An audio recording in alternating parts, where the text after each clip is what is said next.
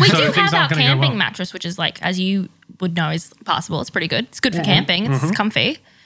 Yeah, but see, again, it's like I would prefer a firm bed. Yeah. I know that. But then, say we're on tour and we get a hotel and the bed's really, like we've been sleeping on like bus. I have this memory in 2015, like we'd been doing our first bus tour of Europe. And, it was like more shows than we'd ever played in a row. Like Aussie touring, you do 5 or 6 shows and then go home. Whereas like in Europe, it's like, yeah, cool, we're going to do like 28 shows in 30 days. Good luck. And at the end of it, I was going over to Ireland to meet the family and the others were going home. So I left the bus in Manchester somewhere and got a hotel room. And I walked up and just like opened the bathroom door and saw a clean toilet with no graffiti and broken stuff on the walls. And I went like, oh, fancy. And then went and lay on the bed and was just like sank into it. And I think I've never recovered from that. Just like, oh my God. It's like, it stresses me out because like, the claustrophobia thing, I think one of the reasons why I like a firm mattress is obviously when my body requires it clearly because it responds very... And you also don't like getting eaten by furniture. I just don't like it. I think it's just because it feels as though I'm going to eventually sink into the mattress and never return. Yeah. Like it's just going to consume me. Yeah. And so it's a little claustrophobic. And so... You shouldn't don't smoke weed. I'll just eat it. Oh, you eat it, yeah. You shouldn't do either of those things. Nah, it's fine. I just get very sleepy and giggly. But... My other big problem with these beds is that they're usually king size, which means I can't, like, if I put my arms out like this, I can't even feel Samuel over the other side. And I'm like, where is he? He's gone. He's dead. He's been consumed by the mattress. I think about the beginning of the Portal game when you've been asleep for like centuries or something by accident and they wake you up and you get up from the bed and it's like the human-shaped hole in the mattress. That's what I think about with soft mattresses. That's horrifying. Too much. You're going to leave a Sam print. A Sam print, yeah. We're going to make mattress angels. Mattress. That sounds sexual though, doesn't it? Yeah, mattress angels. That's definitely. Hey baby, you want to go make some mattress angels? So I'm like, is that what children are? I'm gonna say no. We're gonna make some mattress angels. That's great. I don't like that fucking at all. awesome. I have no words. No, that's great. But, this is how we're gonna introduce the episode. But there is one good thing about those, particularly the Sky Lodges, is even though you are sinking into a bed that will kill you, you have a beautiful view. You do have a beautiful view and the opportunity to make a couple of mattress angels. No. It's not going to be Winter Olympics bracket mattress angels. Don't spoil the title. Oh my God. All right, let's run the music, please. Go.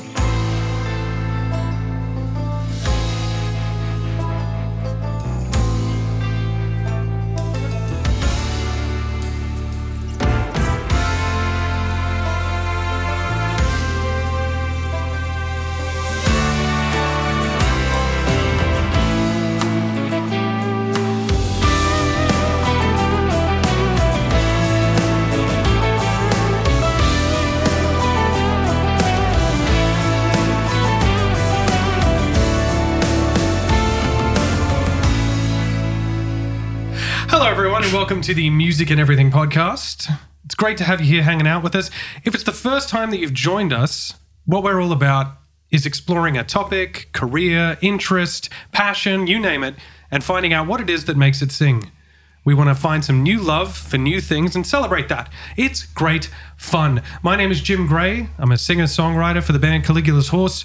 Historically, I've also been an ad nauseum speaker. I think that's probably right. Deeply annoying and a career idiot. I'm joined, as ever, by the amazing power couple that is the Sams, the one and only Sam Gray and the other one and only Sam Gray. Hi, guys. Hello. Hello. Both of the Sams, outside of being my brother and sister-in-law respectively, are also PhD students who do all of the actual difficult work for this podcast and actually doing the research for each topic while I sit here. And that works for me, which is great. So yeah, thanks for joining us. This week's episode, because last episode we spoke about the Summer Olympics. Indeed. At some length. Yes. So as a natural follow-up to that episode, we're going to talk about the wild and wacky and truly wonderful world of the Winter Olympics.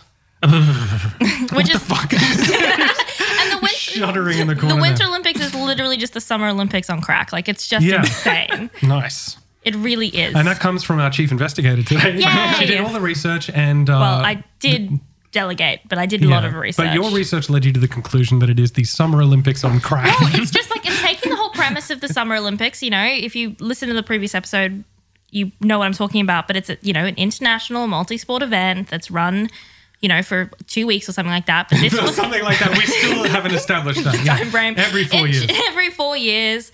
And it's for sports that are done on snow and ice. It's actually that's a question that I had. Yeah, go. Is that because you say on snow or ice? Is there a Winter Olympics event that's not related to snow or ice at all? It's just you do it in the cold. No, like there's no like archery for cold people. Cold archery. Archery with sore fingers. But honestly, I would watch that. That would be hilarious. I would be into it. Javelin, but the javelin is frozen. It's an ice javelin. There's some dude with his tongue stuck to his javelin somewhere like this. But yeah, so it was first established in 1924 in, now I've got to pronounce something in French. Yes! Chamonix. Chamonix. He did How are you correcting it? Because I looked it up this time. Chamonix. Chamonix. X oh, is you silent. Mean Chamonix. Of course. And so it began in 1924, and it's all done under the IOC, which is the International Olympic Committee. But I'm sorry. I'm really sorry. The IOC realized that Chamonix is like a really good name for the sounds Michael Jackson makes. Oh my God, that's amazing. I'm sorry. Go on. But what's really fascinating about the Summer and Winter Olympics, as we know in our lived experience, it always happens 2 years. So you have like Summer Olympics, 2 years later you have Winter Olympics. Yeah, so you always have your Olympics dose. Yeah, you have your and they're displaced by 2 years, but they're still Keep on their on own, the hook on the line. independent 4-year cycle. Mm-hmm. That didn't happen until 1992, Samuel's year of birth. The Barcelona Olympics. Was that the Summer Olympics of Yeah, 1992? that was in Barcelona, yeah. Well, the Winter I Olympics... only know that because of a VHS tape that we had as children where we had recorded the film The Princess Bride and it had a bunch of ad breaks in it because it was recorded from TV for the 1992 Barcelona Olympics. Well, that was the last year that the Summer and Winter Olympics were held in the same year. So it basically what happened was... in Barcelona as well. In Barcelona, Fucked up. So in 1986, the IOC made a decision to separate them to be on separate 4-year cycles in alternating even-numbered years, which is a really long way of saying displace the Winter Olympics by 2 years. Keep but that fresh. meant that the Winter Olympics, the next Winter Olympics after 1992, was in 1994. So they got like a cheeky double dose of Olympics. That's nice. I love that. Kind of like how we had 2021 and then 2022 summer, winter. Yeah, I can't see the it's hard to see the positive in that when the reasoning for that was literal pandemic. But it just was like, how fun would that be that you competed in the Winter Olympics in 92 and then you're like, immediately let's get back into 2 Olympics years mode. less aging and therefore getting further away from your athletic prowess. Yeah. That's been my experience. One of the key differences between the Summer and the Winter Olympics is the requirement for snow and ice. Okay, right. Yep. Right? 1 equals 1. Let's One go. equals 1? Yeah. So I just wanted to make, just in case people were like, what's that about? If you were wondering. So what that means is it can only be hosted in very specific places in the world. Mm-hmm. Like Australia has never hosted the Winter Olympics because that would be insane. Or you could do it in the fridge. Fridge. Just like do it at the ice rink at Acacia Ridge. If we refrigerate Ipswich. Yeah. Refrigerate. Yeah. Ipswich. So that's really interesting. So I was trying to find the distinction between the Winter and Summer Olympics in terms of number hosted by how many countries have hosted the games. So only 12 countries have hosted the Winter Olympics. That's not including cities. So they usually do it by city. So one country can host it, but have hosted it in like 4 different cities. So like France has hosted it a bunch of times, but it's been in Paris, in Chamonix. Chamonix. 19 countries have hosted the Summer Olympics. Oh, right. Okay. And I think that's going to expand because... Yeah, it makes sense because like you can't double up. I mean, like again, it can't be in Ghana. You know what I mean? No, exactly. But I think I am thinking about the Summer Olympics and going, what's happening now though is if you actually look at the list of countries that have hosted these Olympics, it's predominantly Northern America and Europe. And only just recently has, even in the Summer Olympics, Asia started actually getting games held there. Right. And obviously there's a tendering process with getting a city, so you have to put your hand up to do it. But it'd be kind of like you were going to see probably an expansion of countries hosting the Summer Olympics, but that's just like not geographically possible for the Winter Olympics because like you said, like Central Africa, like Sub-Saharan Africa probably can't host the Winter Olympics because there's no snow or ice there. Without some pretty severe infrastructure change. Or like, I don't know, like some form of like weather control machine. Like, I don't know. Yeah, the heart machine. That's what we need. Yeah, exactly. Terraform the Simpson Desert in the center of Australia. Yeah. All ice. That's horrifying. Yeah, it does sort of get at my impression of the Winter Olympics as well as being, unlike the Summer Olympics, which is basically every country in the world can send athletes. But the Winter Olympics, it seems like a really like specialized to certain countries. It's almost just like the early Olympics happened and originally like the Summer Olympics, like we talked about last time, was like a really European phenomenon earlier on. And then they're sort of like, well, we got to have our skiing, don't we? You know, we got to have our specific European nonsense. But I mean, it's cool. I mean, there's always going to be a nationality or region that totally smokes in a certain event, you know, for a period of time. I mean, it's like Jamaican sprinters, for example, in the Summer Olympics, or Norwegians in the biathlon, which I'm going to get so fucking amped about the biathlon later. We're going to fucking talk about it. It's like my favorite thing in the world. But like, you know, of course there's going to be countries that are dominant. But I mean, I got really excited for this year's Winter Olympics because Jamaica had a bobsled team again. And it's like, you know, these totally, you know, and Australians are up in there doing our thing. Yeah. We've got Australian snowboarders. And of course they train elsewhere for the most part. They train in Australia. You know? Oh, see, that's convenient. We have a base in Just Australia. Drop a few letters. Basically, the Australians, and I'm going to talk about Australia in the Winter Olympics. Don't laugh at that. I'm ignoring. I didn't even hear what he said. You, yeah. I do want to talk about Australians in the Winter Olympics because it, you know, if anyone knows Australia, it's not exactly the coolest country in the world. Like, it's cool, but it's not cold. It's awesome. Yeah, it's fucking tight. I want to talk about it because we are reasonably competitive in sports that we can't really do in this country.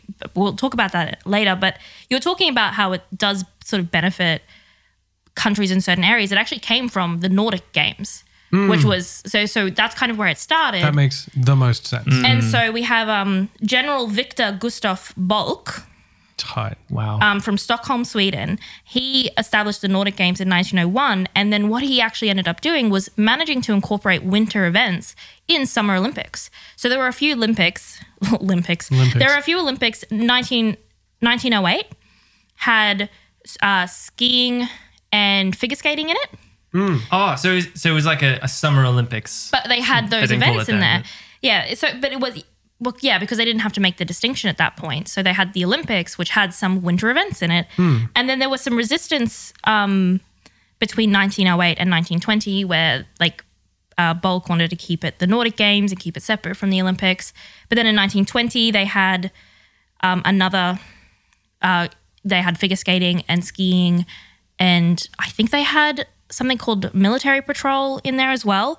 We're going to talk about it. Don't you worry. They sure did. Okay. And then it wasn't until the 1924 Olympic Games where they held a separate event in which winter sports were performed. And this is the coolest thing. So Gillis Grafström of Sweden in the Gillis Grafström. It's like a J.K. Rowling character. Yeah, it's amazing. So in 1924, he defended his 1920 gold medal in men's figure skating and became the first Olympian to win gold in both the Summer and Winter Olympics. What a mad dog. And also, then the only, because then there were no more winter events in the Summer Olympics. Oh, true. Yeah, of course. So there's no like badminton and curling champions. I mean, I would love to see it, but who can maintain that schedule?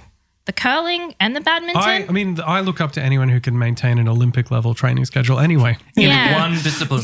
Pretty amazing. So in terms of the sports of the Winter Olympics, I looked at very few of these. Oh my God. Because Samuel looked at the strangest of them all. Oh, yes. But there are the original sports were bobsled, curling, ice hockey, Nordic skiing, which included military patrol, cross-country skiing, Nordic combined, and ski jumping. And then you have the ski jumping, skating, figure skating, and speed skating.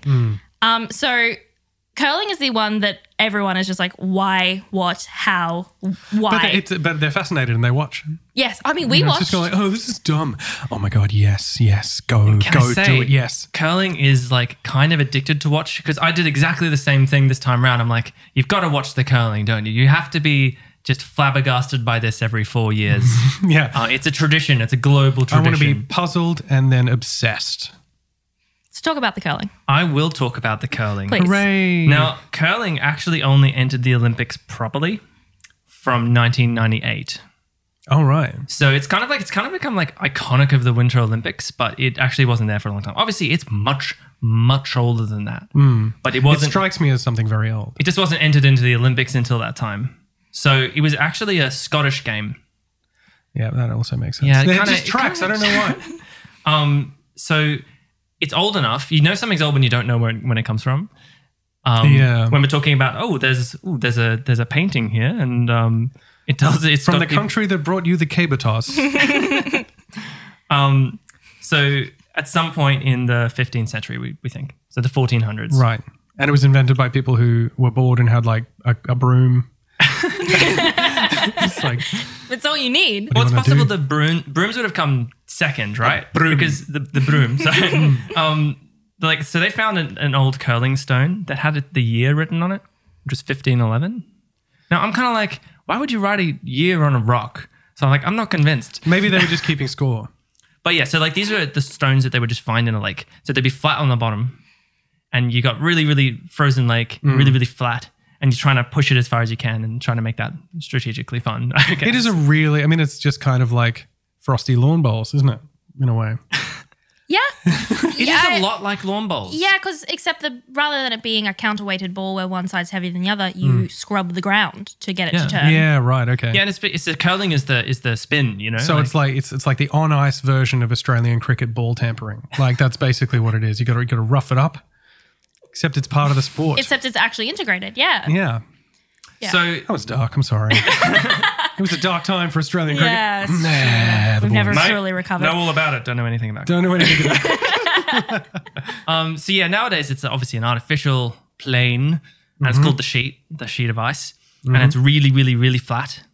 And they actually spray it with this water and makes it all like pebbly. And the reason is because it raises the stone slightly, and it's got like less surface tension. Oh wow.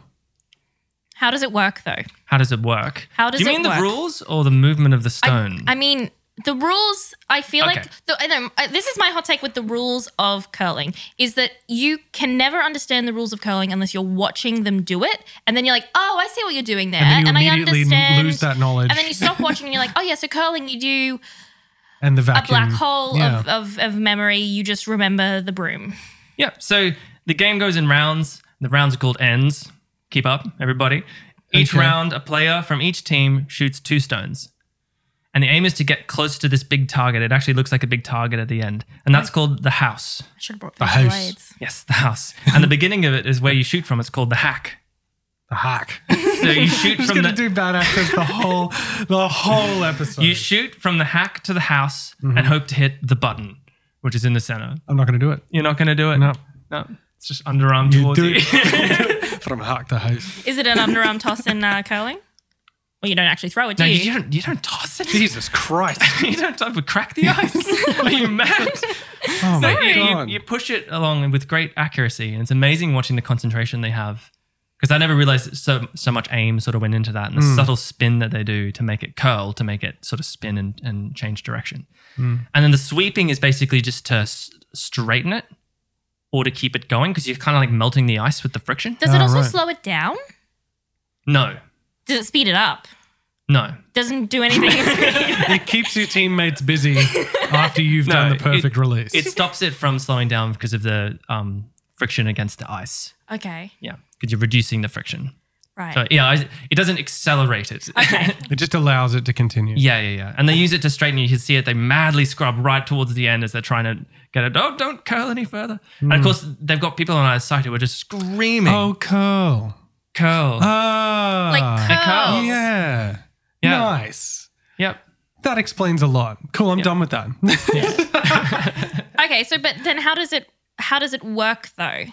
So you're getting at why it curls at all. Yeah, I think we're about to have our first Samuel Science Corner. No, we are. Science. The pattern is broken. Samantha is struggling with French words. I have a science corner. Fuck yeah, let's go. do it. Let's go. And I'm going to be quiet curling. for a bit. I don't know if I can do that.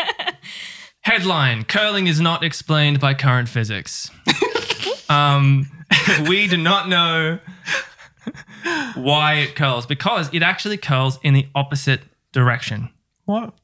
Now, this is all thanks to Dr. Shane Keating from UNSW on the Conversation website. So the curling stones go the other way to what you'd think. So if you used to spin a sliding object, it should move opposite to the friction. So if you spin something clockwise, it'll move to the left. But in curling, you do that and it moves in the opposite direction. Why? We don't know. Did I not make that clear? I'm just so confused. So it completely disobeys the laws of physics. It does. So Amazing. there's this theory that, well, maybe because it like kind of melts the water as it goes and it slows the friction at the front. And so then it starts spinning in the other direction because this highest source of friction is at the back. But then they tested it and it didn't actually work. It didn't actually make sense because it's not spinning enough to melt the water. So then they were like, okay, so there's a curling physics community and they had a fierce debate. Oh my God. There's the pivot slide model, the evaporation abrasion model, the snow plow model, which I really want to know more about. And they were all tested side by side in a 2020 study in Japan and none of them won. 2020, they're looking at this now. This is contemporary science. This Jesus isn't Christ. 100 years ago. We've only just realized that it's not just kind of emotionally and culturally inexplicable. It's also inexplicable scientifically as well. Fuck yeah. Exactly. That's insane. That's so good. Why? I'm like sitting here with the science soul of mine going, but surely we know why. No. It hurts me. Amazing. It's the dark matter of winter sport. It's horrifying. That's amazing. It's absolutely horrifying. What else is on the list? So there was this game. So obviously you were keen to talk about the biathlon. I'm so ready. But what we need to do is before we talk about the biathlon, we need to talk about military patrol. Samuel, you know what military patrol is. I do not. Is it explained by physics? Yes. I think we could safely say that skiing and shooting makes sense. Thank God. So military patrol sort of came out of actually decades before the Winter Olympics and possibly centuries actually, because in Norway and parts of Scandinavia, they'd have military training exercises which would involve skiing and shooting because that's what you needed to do to defend that country. And to kill time. It's also really fun. Yeah. Yeah. So there were military exercises in like the 19th century and even earlier where, fun stuff like they'd slide down forested hills at great speed. They'd also do a ski and shoot while they were moving, which I sort of wish was still a part of this. It's amazing. I always thought that that's what the ski and shoot was. Yeah, but now filmed only by drones, by remote control and... Yeah, like I for real was like the ski and shoot. There's cross-country skiing and shooting targets as they go is what I thought it was, but that's not what it is. Yeah, they have to dive and they have to hold their pistol sideways. Like a gangster. really with sick. a pistol rather than a rifle. Oh yeah, let's go. They have to jump over a burning helicopter. I missed that sport. So military patrol sort of evolved out of that. But it didn't even become a civilian sport by the time of the Olympics. So its debut in the Olympics in 24, in the first Winter Olympics in Chamonix. Nice one. Flex. It's pretty much the same as your biathlon of where you ski cross country and then you stop and then you do some rifle shooting and you keep going. Except that there were actual military units. So they weren't competing, they were just training for... They were competing. Right. Oh, they were competing. So they had to have 2 privates, 1 non-commissioned officer and 1 officer. And all of them shot rifles except for the officer because that's terribly ungentlemanly and he just carried a pistol. I'm not making a privates joke. No, I also am not making a privates joke. None of us are going to make privates jokes. Okay, but they're there. Yeah, Mature podcast, grown-ups, let's go. So it was only ever in 24 as a proper Olympic sport. And then it was a demonstration game for a few times after that. Before a civilian version of it developed, slightly adapted, which was the biathlon, when did that happen? Oh, God. When did it happen? You lost it. When did it happen? I've lost it. It was 1960. Nice. I didn't find it. I just remembered. Yeah, good. So what's the difference between, is there no difference between them? Well, they don't have an officer, darling. No one to command them. No. They're not in uniform. Yeah, I mean, they are in uniform, just not that uniform. Yeah, true. Good point. Military patrol still goes on, though, because there's the military games. Are they the military games? Yes. So this has nothing to do with the Olympics. Okay. We're going off track. Good. He went on a deep dive. Lost in the sauce. The military games are basically evolving with that same tradition of using that kind of sport as military training exercises. And I don't want to bring it up again because we did bring it up about 3 podcasts so far, but the modern pentathlon is one of those things. But then I found out and I was looking at these military games and I'm like, there are new versions of the modern pentathlon. There are like postmodern pentathlons. Oh, God. Yes. Okay. All the jokes. It's fine. Oh, that's so funny. What's in the postmodern pentathlon? All right, so there's the main one, which is like the army one, the military one, right? So that's just like, it's kind of what we kind of consider normally. Like it's the modern pentathlon, more modern. It's shooting, obstacle run, swimming, grenade throwing, cross country. Yeah, okay. That sort of makes it feel gross, doesn't it? Yeah. And then my favorite one is the aeronautical. The aeronautical is shooting, fencing, orienteering, basketball, obstacle course, and swimming. I love it, basketball.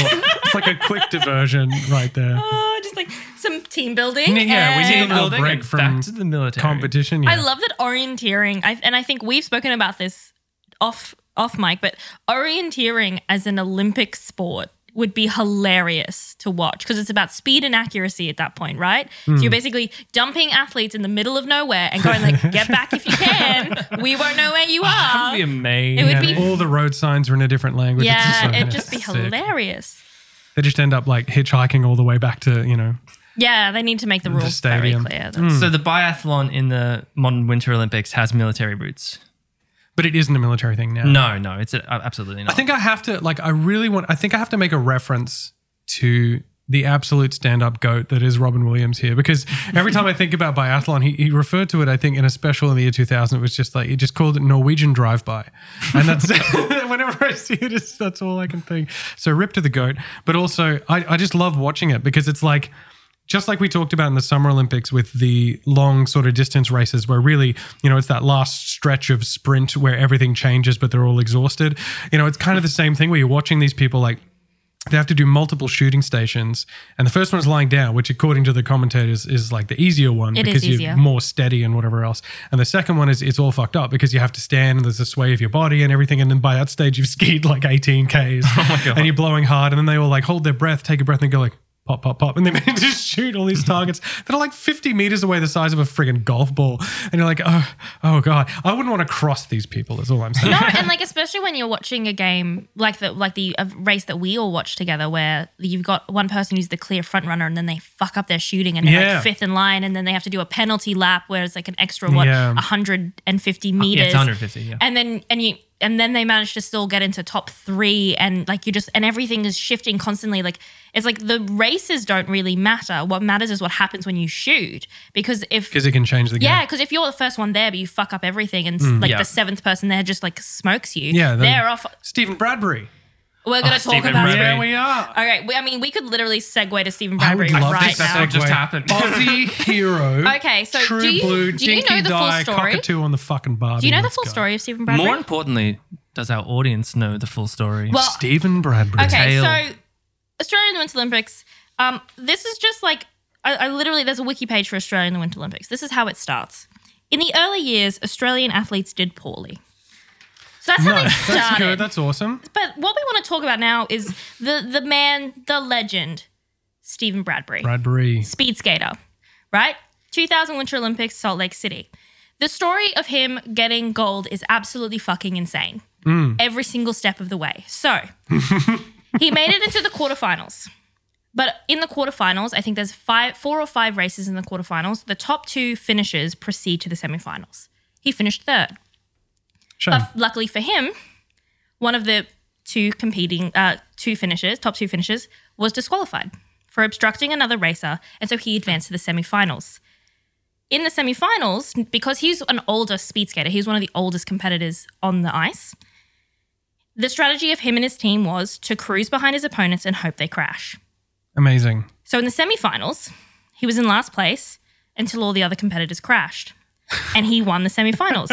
Then you get to the finals. You've got 5 or 6, I think there's 5 of them, racing. Fastest motherfuckers on ice. So in fast. The world. And like you need to look it up. There is so much video footage of this. Stephen Bradbury, the speed skating finals, you have to watch it because what happens is throughout the entire race, he's at the back of the pack. He's on the last curve, literally. He's following the plan. Yeah, he's following the plan because he knew he's not as fast as these young guys. And these are young men. Some of them are competing in finals for the first time. And so he falls back. On the last curve, all the other skaters fall down. Each and every one. Like one of them goes, takes somebody else with them, and then it's a cascade. Because they're all so close together. He was 15 meters behind them. And so he's like, I'm clear.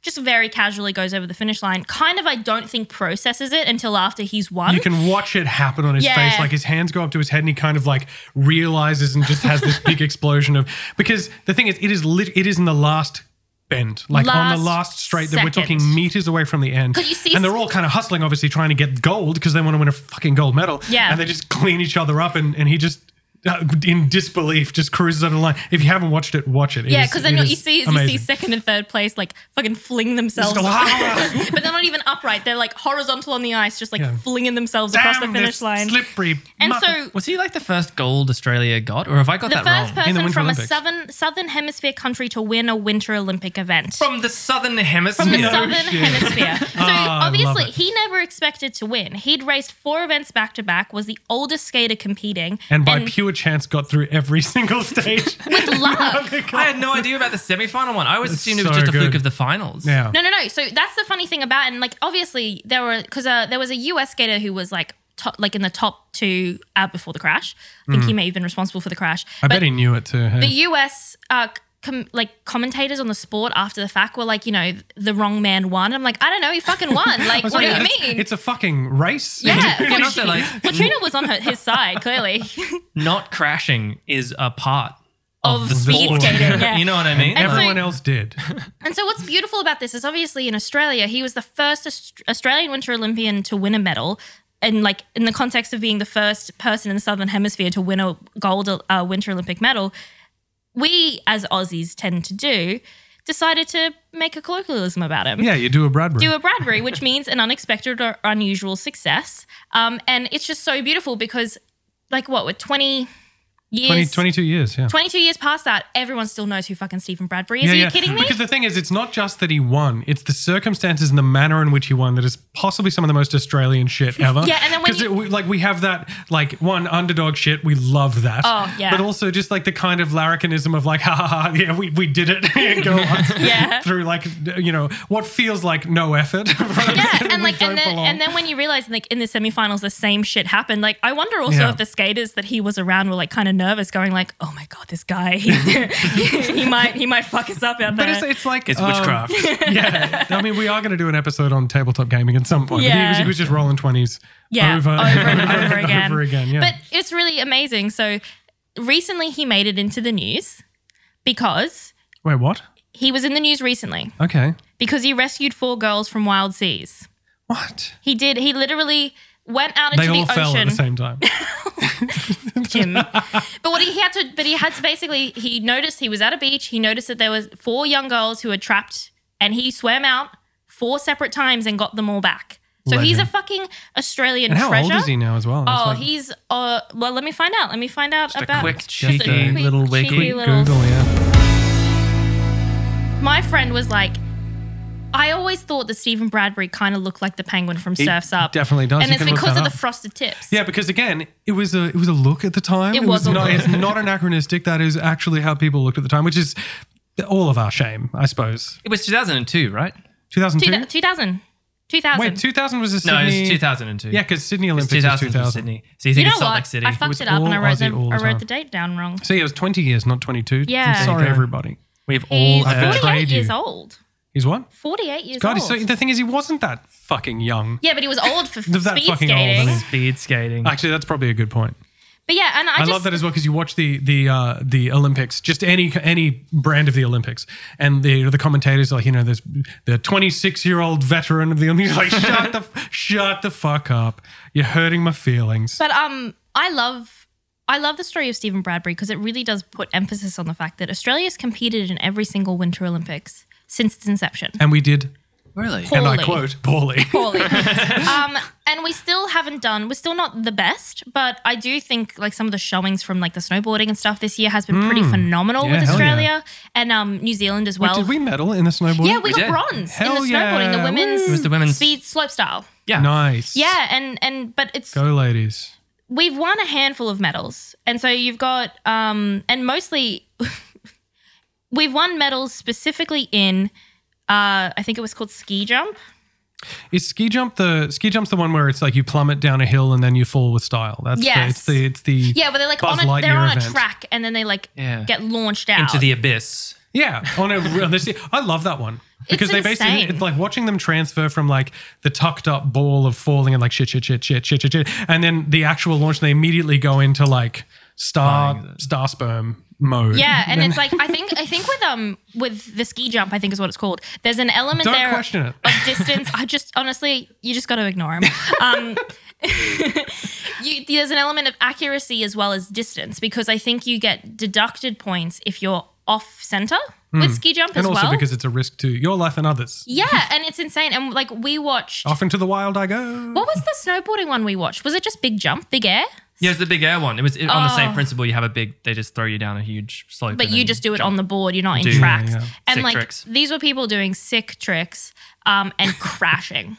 Oh, brutal. And it's so hard because in slopestyle, they're just like, I've got to get to the end. There's lots of things I need to do to get to the end. And so they don't tend to get too big in their air stuff because with slopestyle, you've got rail sections and jump sections. So 3 rail sections, 3 jump sections. They want to get to the end because they need to get a score. So they're not doing insane jumps. But big air is where, and it's the same competitors in slopestyle and big air. We're pulling out all the stops. They're like literally, and it's like the difference between, in the skateboarding, between the big trick one. There's 2 different separate events with the skateboarding where they do like a whole course, a routine essentially. And then they have to do their best trick. And then they have to do best trick. They play a game of skate. Yeah, and it's the same kind of idea with like the slopestyle is like their course thing, and then the big air is just like, what have you got? And there's some women pulling out some never seen before in women's snowboarding tricks and aerial performances. I think, was it the Aussie that had introduced the 1080 to? Yes. Yeah, that's really, really cool to see the development of that because that ties into that thing that's been happening with the Olympics for ages where it's just like, how do we keep breaking records? Like, how do we, like, what's happening now that we keep somehow chipping away at the fastest or the biggest or the most articulate that humans have ever been? I mean, it kind of makes sense in the late, 20th century, especially like kind of, post-Soviet breakup era, because it was the breakdown of the amateurism requirement in the Olympics, in both Olympics. Because from the original Olympics all the way up until functionally really the 80s and 90s, there were all these rules against having professional associations and professional athletes compete based off the original idea of amateurism from old PDC. The one. And quickly that it was, being seen as like, it's not very sportsman-like. It's a bit, why are we doing this? Sports are professionalized. It's just the reality of it. And then of course there was the stuff in the 70s and 80s where the Eastern Bloc countries would be happily state sponsor athletes and they would be categorically amateur, and then the Western countries of the Western Europe are saying like, oh, well, no, this is not fair and all that. So professionalization sort of happened in the 90s as a result of that. So it makes sense that part of it being records being broken in as amateurism sort of broke down, but it's still happening. Yeah, we're still talking about like 30 plus years. Yeah, like it's still happening. And humans are getting better at stuff. You've got countries as well that are competing, and this is across both Olympic Games. You've got countries that have never really been competitive in certain events. Like in the men's 100 meter final, there was the Chinese runner, and we'd never seen a Chinese runner in a final like that. Amazing. And then in in the Winter Olympics, sorry, we'll talk about the Paralympics in a second, but in the Winter Olympics, you've also got countries that are like Australia and like New Zealand who are coming out slowly. We're just in there having a crack. Yeah, and we're doing it. But also Ireland is also, like, in terms of having a crack, they're getting kind of really, really competitive, particularly in sliding sports. And so sliding sports is all the sports in which you slide, which is skeleton, luge, and bobsleigh. Yeah, so skeleton, luge, and bobsleigh. Is that what the category is called? It's called sliding sports, which makes it seem like really calm and chill. It's the most fucked up thing. Yeah, it is fucked up. It's like, you think that like ski jumpers are adrenaline junkies. These guys are insane. Yeah, I'm so glad this year they had, in the luge at least, I didn't watch the skeleton because it gives me anxiety, but like in the luge watching, and they have a speed gun. Oh, at certain points throughout the course. So you see now they're clocking it at 150 kilometers per hour. And you're like, I would feel uncomfortable going that speed in a car, let alone lying down on a board. Yeah. So like Samuel, I think in my underwear. You've got all the notes on the sliding sports. So what's the difference and why? So I just want to clarify to everybody, if you're wondering what we're talking about, we're talking about the Olympic sports in which you hurtle down an ice tube like a almost something you'd see in like a water park.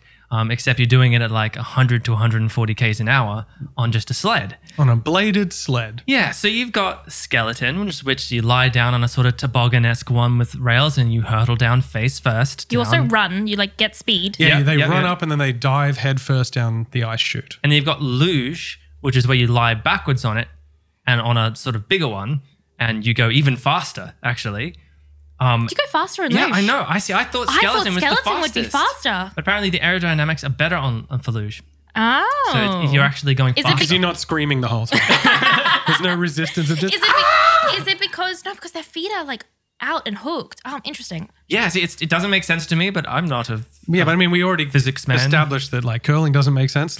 Let's move on. Yeah. Maybe luge doesn't make sense. Mystery to science. Finally, there's bobsled, and bobsled is just all of that, but in a little Batmobile thing. Yeah, and it's with your mates. It's with your pals. How many people are in the? And that's even faster. That's actually the fastest one. Oh, well, because you got the mass of a squad. Yeah. You bring it's like F equals that happened MA, by accident for the first time for sure. Like just a whole bunch of mates just hanging out. So how many people in a tube? Obviously sitting in a box. So how many people are in the box? In the Batmobile? No, it was a group bath that ended badly. So the events in bobsleigh are 4-man, 2-man, 2-woman, woman's monobob. Woman's monobob. That sounds like a cute hairstyle. Very cute look. Woman's monobob. It's very, very vogue now. Yeah. Wait, so there's no 4 women? Yeah, and for some reason, no, there isn't. There's just 2 women and then there's the woman's monobob. I love how it's just like, men, you need friends. Women, do it on your own. One woman or none. Okay, so we watched some of these because kind of similar to curling, you almost have to because of the insanity of it. You have to watch somebody hurtle down a tube. Yeah, it's a morbid fascination. It's because you see people crash and it's really bad. But when they smack into the wall, it's always like sharp intakes of breath. It's like I make all the noises. Yes. Yeah, and what was the name of the track?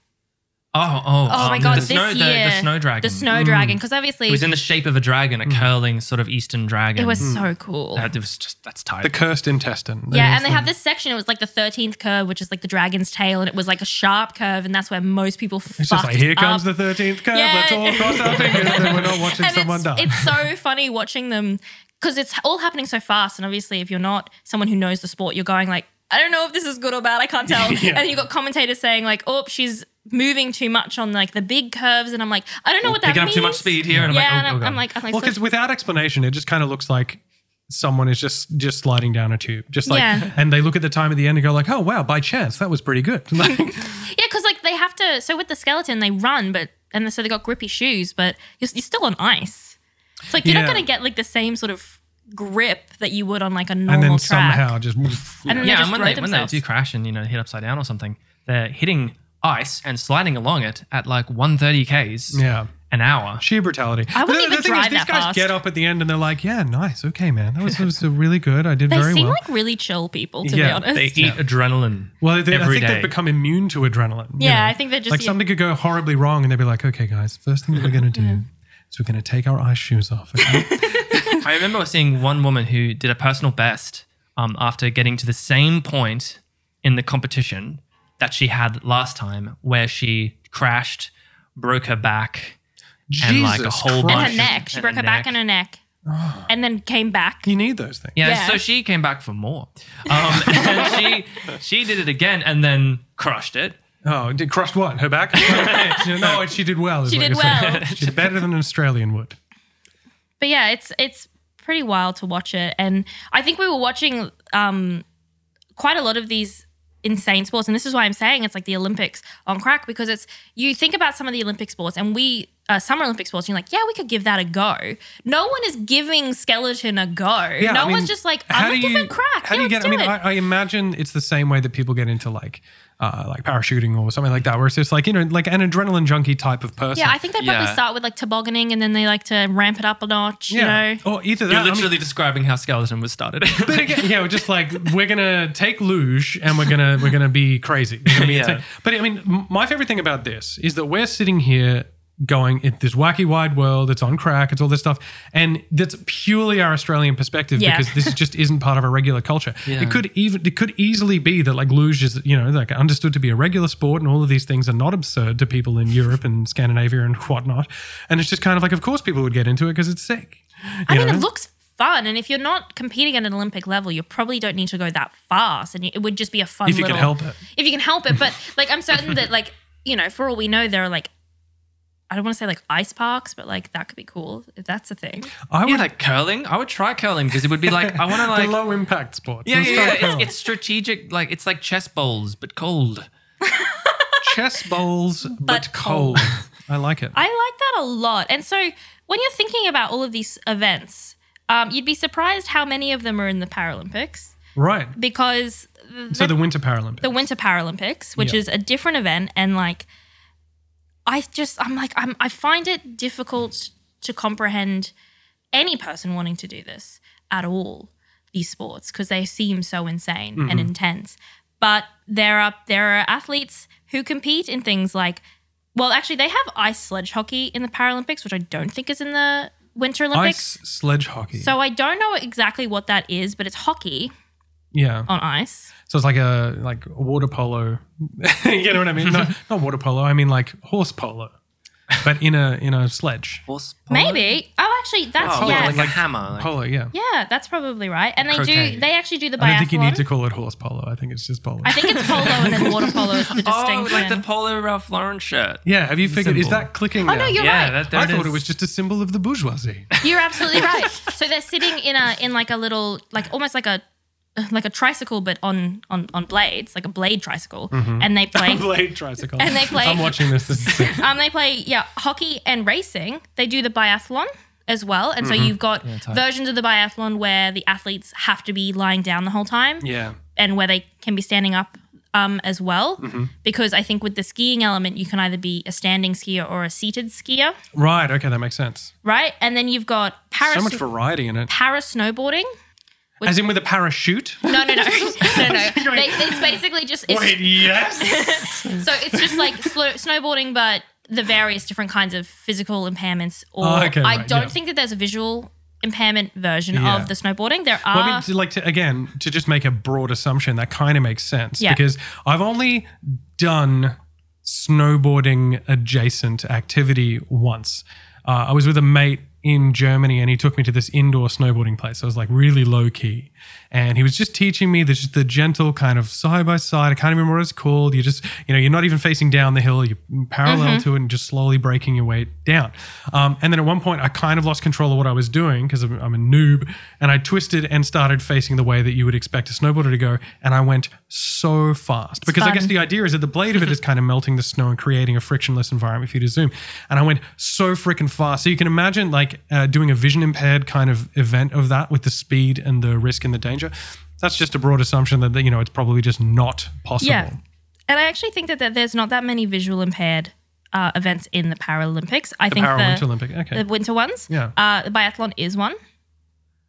So they have a guide. They have a guide right. for the skiing, and then they do sound, like the shooting, they have a sound target rather than a visual target. And they actually do shoot. They shoot. Amazing. Yeah. And so with the snowboarding in the Winter Paralympics, it's physical.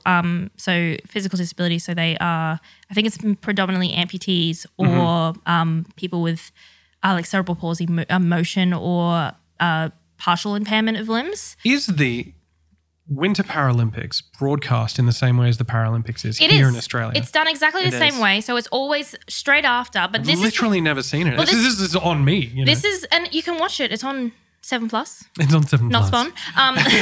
But they but this is the broad problem with the Winter Olympics as a event, because obviously the Summer Olympics, it has way more events in it, and it's well known, and a lot of people can kind of translate themselves to the sports. The Winter Olympics have had massive issues with getting coverage, and then the Winter Paralympics it gets the same coverage, but people just don't really watch it because they don't know it's there. Yeah, and fighting uphill the whole way. Yeah, exactly. And there's wheelchair curling, which I have watched some of, and it is just as insane to watch as curling because it makes equal or less sense. It honestly makes more sense because I'm like, okay, so you're in a wheelchair. You're already in the position. You're already in the position. That looks good. Like that looks more comfortable than what any of the other athletes are doing. Like you guys have figured it out. The Winter Paralympics, I've got to watch it next time. Yeah. I was going to ask before, you know how last episode we were talking about the basic, like the 100 meter, 200 meter sprint, and as specifically, and then more broadly, the athletics events being kind of the rock stars of the Summer Olympics. Yeah. What is the rock star of the Winter Olympics? Figure skating.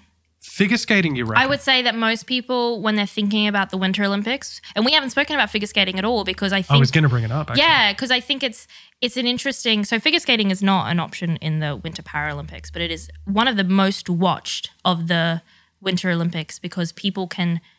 Because it's beautiful to watch. Yeah, it's kind of like the gymnastics element with the sort of it has to also be graceful and artistic. And when you watch the couples one, it's like how are they skiing and like skating? How are they skiing? How are they skiing? What are these guys doing? That graceful. That's amazing. It's clumsy as fuck. It's like watching kind of like a duck try to run in. And then it would still be really romantic as well. Like beautiful music playing in the background that just... Oh man, artistic skiing. This has got to be a thing. Yeah. But I don't know. I think that there isn't one thing. I would say that people have their own specific interests when you're watching the Summer Olympics, you're like, yeah, we watch the athletics because you got to. I think people approach the Winter Olympics with, I'm really interested in the snowboarding, so I'm just going to watch that. I'm really interested in skating. A specific event. Me in the biathlon. I don't, and so I love watching the figure skating. But I do as well. And I introduced my daughter to it this year as well. And then she started doing like twirls and stuff around the house because she was so excited about it.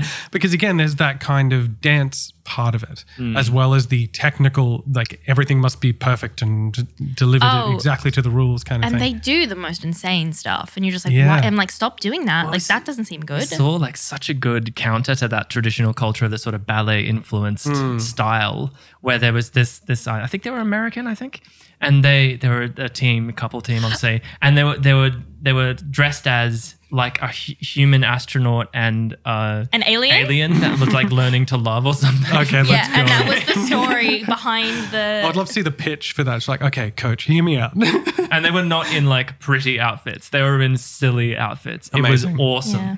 I do think that figure skating has taken the reputation of like it's the pinnacle of the winter sports. And I think if you asked most people, you'd be like, oh, have you seen any Winter Olympics? They'd be like, oh yeah, I watched the figure skating. Yeah, right. But they may not know about the snowboarding and the sliding sports and the curling or anything like that. Well, is ice hockey an Olympic? Yeah, ice hockey is an Olympic sport. I imagine that has a pretty significant following, in North America especially. But that said, like even what like to hark back to the Summer Olympics a little bit, like we were talking about baseball being part of it now, and it's like I'm a baseball fan, and I tried to watch some of the Olympic baseball, but I wasn't engaged with it. I wanted to be, and I didn't engage with it in the same way, and I can't tell you why. So like maybe there's a reflection of that in the ice hockey as well. I mean, it might be a little bit about to do with that definition of what people feel is an Olympic sport. And interesting. And someone says darts, and that's not an Olympic sport, dude. Well, no, not even that. My point is that I think it would be to me because I kind of want to watch the Olympics to watch the stuff I can't watch otherwise. So interesting. You want it to be baseball, a unique flavor. Yeah. I see baseball. Like I can see baseball in MLB and in the Australian League as well. Yeah. But in the Olympics, it's kind of like I really want to see the drama in the athletics. I want to watch the Winter Olympics. Curling. I want to see something that I'm not going to see every day. Yeah, and like exactly. The snowboarding with the and I think the other thing is like I feel like there's a very and we were speaking about this a couple of days ago. When you're talking about the Summer Olympics, there seems to be this collegiality that's kind of present, right? But within the winter sports, I feel like there are some sports that are just like the women's snowboarding was just like a group of women who were just chuffed to be there and were so supportive of each other. Yeah, hell yeah. And they would like the skateboarding, same and like same the deal. skateboarding. And so you got the snowboarders, like the woman who ended up winning silver, I think. Oh no, the one who ended up winning gold finishes her final run. It's the last run of the event, and the silver and bronze competitors, which is an Australian and someone from Austria, goes over and just like collapses. Her. He just I absolutely this. Throws her to the ground and like jumps on her in support. And all of the women who competed were just like doing this big group hug, and it was beautiful to watch. Great. And then you've got something like the figure skating where it's a little bit more tense. It's very individual and kind of competitive, and like not to bring up like Tonya Harding and the history of all that, but like you know what I mean, so severe. I mean, in the same ways you would probably look at the strictness of ballet and all of its rules and and how things must be, and there's only going to be one sort of prima ballerina kind of vibe. I do get that from that, but again, it's cool to see the character of like a very modern comedic take ironic take on, by the way, what we're doing is a bit silly and it's fun, Yeah. It could be an artistic dance without it being like deadly Tchaikovsky. serious. Yeah, exactly. Tchaikovsky every single time. I mean, and there was Tchaikovsky and like he slaps, but not every time. Tchaikovsky slaps. He does. I like that. He does. But I mean, the Winter Olympics is always a riot to watch, especially as an Australian, because you're just like, I can't happen upon these sports. I'm not going to accidentally go and, like, I've snowboarded, but I had to drive a very long way to do I had to that. travel for that. Yeah, and I had to, like, and there's an ice rink in Acacia Ridge, but like, That's just for fun cruising. That's just for fun. But no, people train there too. Yeah, no, of course they do. But I love taking my daughter there and stuff, and she's like shimmying around. On the ice. And but it feels like you're like deliberately going into a world that is I'm going to do something strange today. Like check me out. Because also you enter and it's like frigid and cold, and outside it's like 35. That's the place degrees, to be. And you're just like, this is fantastic. Whereas stuff like there's only so many times you can go into the Woolworths meat freezer before they start asking questions. Yeah, exactly. Whereas, and I just love it so much. Yeah, and like I was thinking about what you're saying, Jim, about the Olympics, Winter Olympics being such a confounding experience for Australians who just basically, at least on the mainland, don't have winter. And, like my angle on that is it kind of is a commonality with the Summer Olympics in the way, because every time I watch the Olympics, I have this glorious feeling like I'm coming in halfway. Like I'm halfway through the story. There's already a world out there full of sports that I don't understand, and I'm enjoying being confounded for once by something that's good. Like it's a good thing in the world that I don't understand, and it existing, without me, essentially is with and without me is. You're like coming in halfway through the biopic. Like this is something that I've had no part of. I'm an observer from the outside. Yeah, and there's. An athlete there's like, they really did well in this event previously. Let's see how they do in this one in the future. And it's something almost spiritual about a spiritual comfort about knowing that that's going on. Something as magical as the Olympics is going on while, and I just kind of pop my head in every few years. But I mean, I feel like that's exactly what this podcast is all about. I mean, like to a T is what you've just said, is that like all of this stuff is happening out there. We have nothing to do with it. And if we just go and look at it for a minute and try to find out what's exciting about it, it can be a really magical experience. And I think, with what I really enjoyed learning about the history of the Winter Olympics today. Like the fact that it makes perfect sense that it came from some Nordic stuff, because you watch them dominate in a whole bunch of these sports because it's stuff that was birthed from their traditions. The fact that curling is, inexplicable scientifically, but makes perfect sense in where it came from, and you can totally imagine how, as a sport, it was just kind of like, we'll do this. This is what we'll do today. I found this rock. Check this out. That's really cool. I'm very excited about the Winter Olympics no matter what. I admitted that from the get-go, but I love talking about it, and I love talking about it with you guys. It's really nice. Thank you all so much for tuning in today. I hope that you guys will check out the Winter Paralympics next time it comes around. What year will that be? That's 2026. Yeah, so we got a little while to think about it. But it is available sometimes after a few months afterwards, and sometimes it's on YouTube. Yeah, so if you go check it out. Go check it out, because again, I will be, because like I've never looked into it, and that's totally on me. But again, thanks for listening. Thanks for joining us. You can find us on social media at The Music and Everything Podcast on Instagram and at TMIE Podcast on Twitter. So shout us a hello and say good day. Thanks again. Goodbye from me and Sam. Bye. Take care of each other, friends. We'll talk to you soon.